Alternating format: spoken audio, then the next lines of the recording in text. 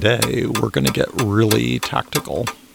How can you get a seat at the political table and make the change you think should happen? When we talk about democracy at Disability Democracy Radio, it isn't an abstract idea. It's a concrete strategy. You can do it if you want. It will take work. Our system isn't perfect. It isn't fair. But you can play with the big guys, the Kochs, the NRA, AARP, the Sierra Club, and you. It's time to talk about DIY dark money, do-it-yourself political change. And it starts with Vivid. I'm your host, Stephen Davis, and welcome to Episode 7 of Disability Democracy Radio. This weekly podcast is about practical actions that you can take to make a difference in your community. The goal of Disability Democracy Radio is to accelerate the disability community revolution. Find out more at disabilitydemocracy.org. Vivid. Voters, volunteers, dollars. Vivid is what you need to understand public political power.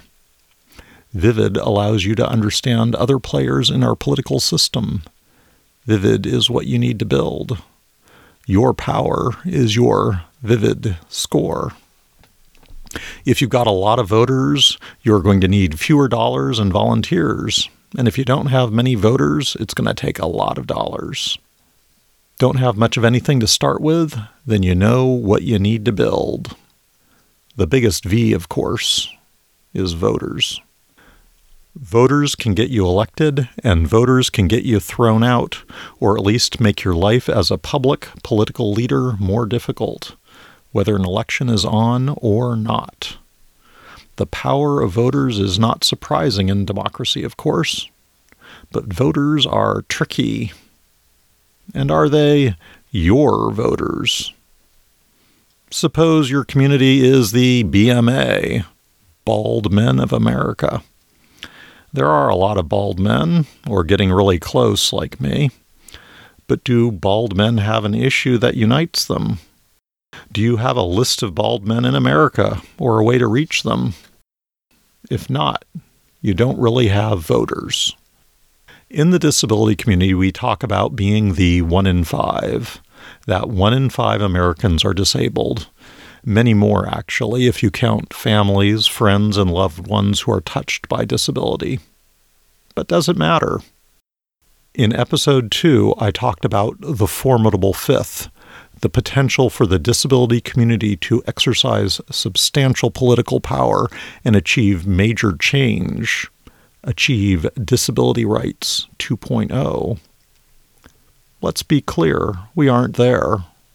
We have a very long way to go.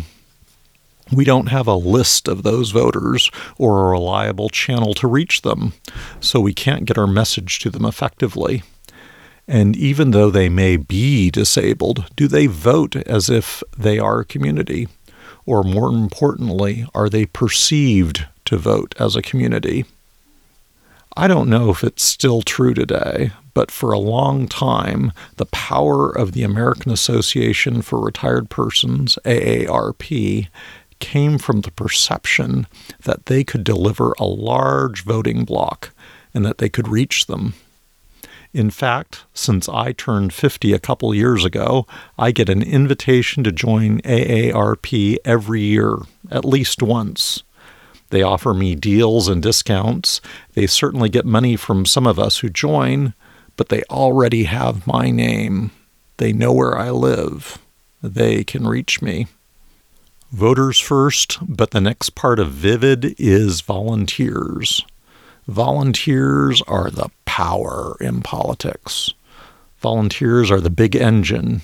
If you can deliver volunteers, you're going to get attention.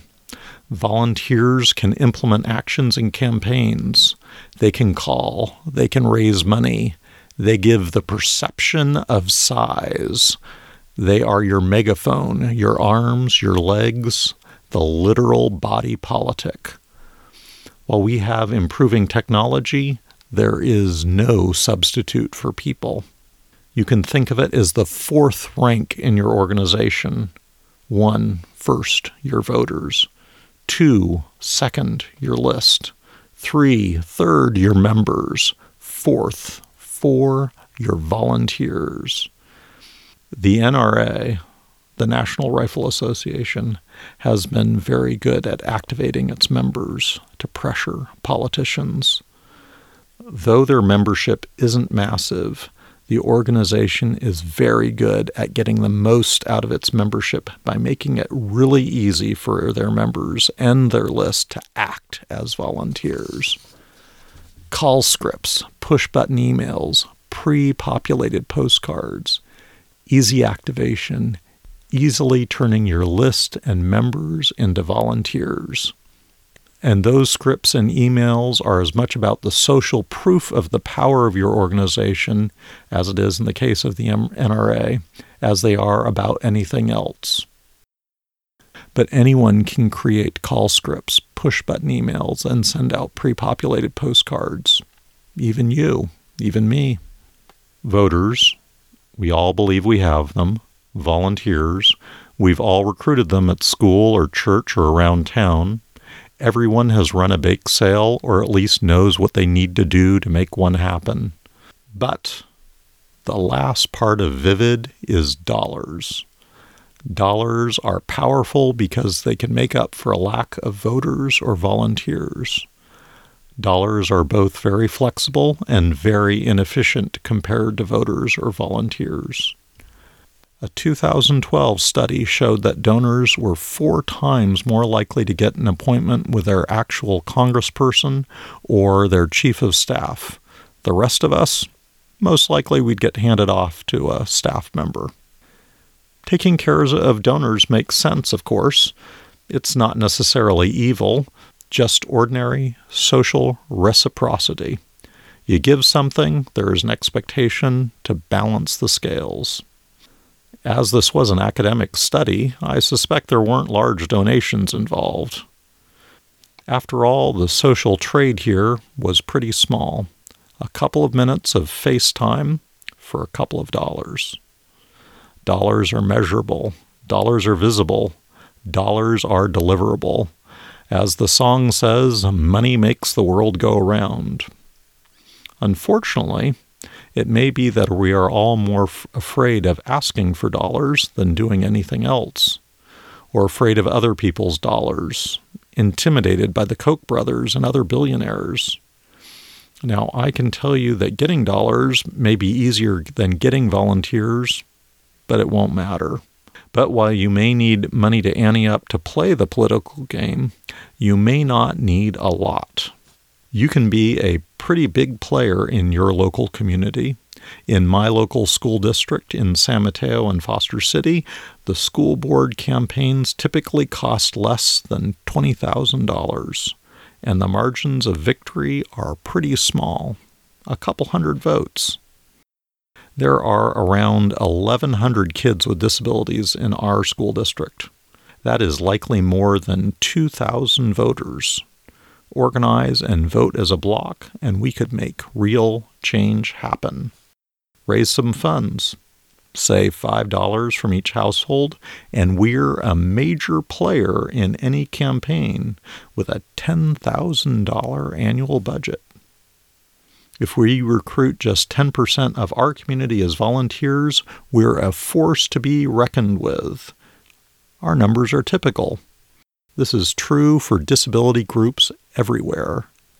That 1 in 5 can make a difference. And, as a lot of billionaires have found out, you actually can't just buy elections. Michael Bloomberg is only the latest example in a long line of rich people who have found out that you can't buy what you want in a democracy. Almost. Because there are 2 factors beyond Vivid that you need to play the DIY dark money game of political change. The 2 factors are time and focus. Just a reminder that you can find full episode transcripts and additional resources at disabilitydemocracy.org. We welcome your comments, feedback, and suggestions. You can also subscribe to our weekly newsletter there, which will give you additional information and insights. Let us know how we can make Disability Democracy Radio more accessible and actionable for you. Time and focus. Focus and time. Focus first. Focus is reflected in every part of the VIVID equation. Is the issue you are working on central or peripheral for the politician or public leader you are trying to influence? Is the issue you are working on central or peripheral for your voters? How about for your volunteers? Our group, Not Without Us, ran a postcard campaign in support of a partial tax for education. A lot of our early members are parents of kids with disabilities in our local school district, and as all kids with disabilities in our general education students first, we thought it would be a good way to both act as a disability group and reach out and connect with our larger parent community. It was a mixed success. Now, the partial tax passed, and we recruited several hundred direct volunteers and indirectly probably recruited close to 800 participants in the postcard campaign. We sent out 11,000 postcards, maybe more. We raised funds and awareness for our group. All good things. But at the time, we didn't really have a good understanding of how to balance the intensity of the action. We had lower participation from within the special education community than we expected, and, though it is hard to tell, it is unclear that we did much to raise the awareness of the issues of students with disabilities in the larger public school community. Intensity, focus, your target, your voters, your volunteers, even your dollars. Finally, the last core element of DIY dark money success, time. When do you act? What do you want? Is there an election happening? Is the moment right? Will the moment last? Do you have time? Do you need time? If you are small, you can trade time for money to build your pool of voters and volunteers and dollars. Do you have the stamina to outlast your opponents, or can they outweight you? I was reading an interview with a police union representative during the height of the Defund the Police movement in June 2020, which already seems to be fading now in August 2020, but we'll see how it plays out. He was surprisingly candid. To paraphrase what this police union leader said, he said that police oversight boards weren't really a problem as they started strong, but they faded pretty rapidly. Pretty quickly, it becomes hard to find volunteers and the momentum runs down. This is often the weakness of grassroots organizations and other citizen movements. Time can be your enemy or your friend. You need to recognize it. You need to organize around it. You need to be ready to play the long game, or recognize that the game will likely far outlast this action, or this crisis, or this moment. If you are interested in taking the time to learn more about organizing and making political change happen, we're putting together an ebook and course and more details about DIY Dark Money at DIYDarkMoney.com. Or, if you can't wait, you can contact me directly at steve@notwithoutus.org. We want to help you organize and make real change happen for all of us. This episode of Disability Democracy Radio was sponsored by Not Without Us. Not Without Us is a 501c4 mutual benefit corporation. Our goal is equality for all disabled adults and kids with disabilities. You can learn more about our work at notwithoutus.org. Our strategy is built on democratic action.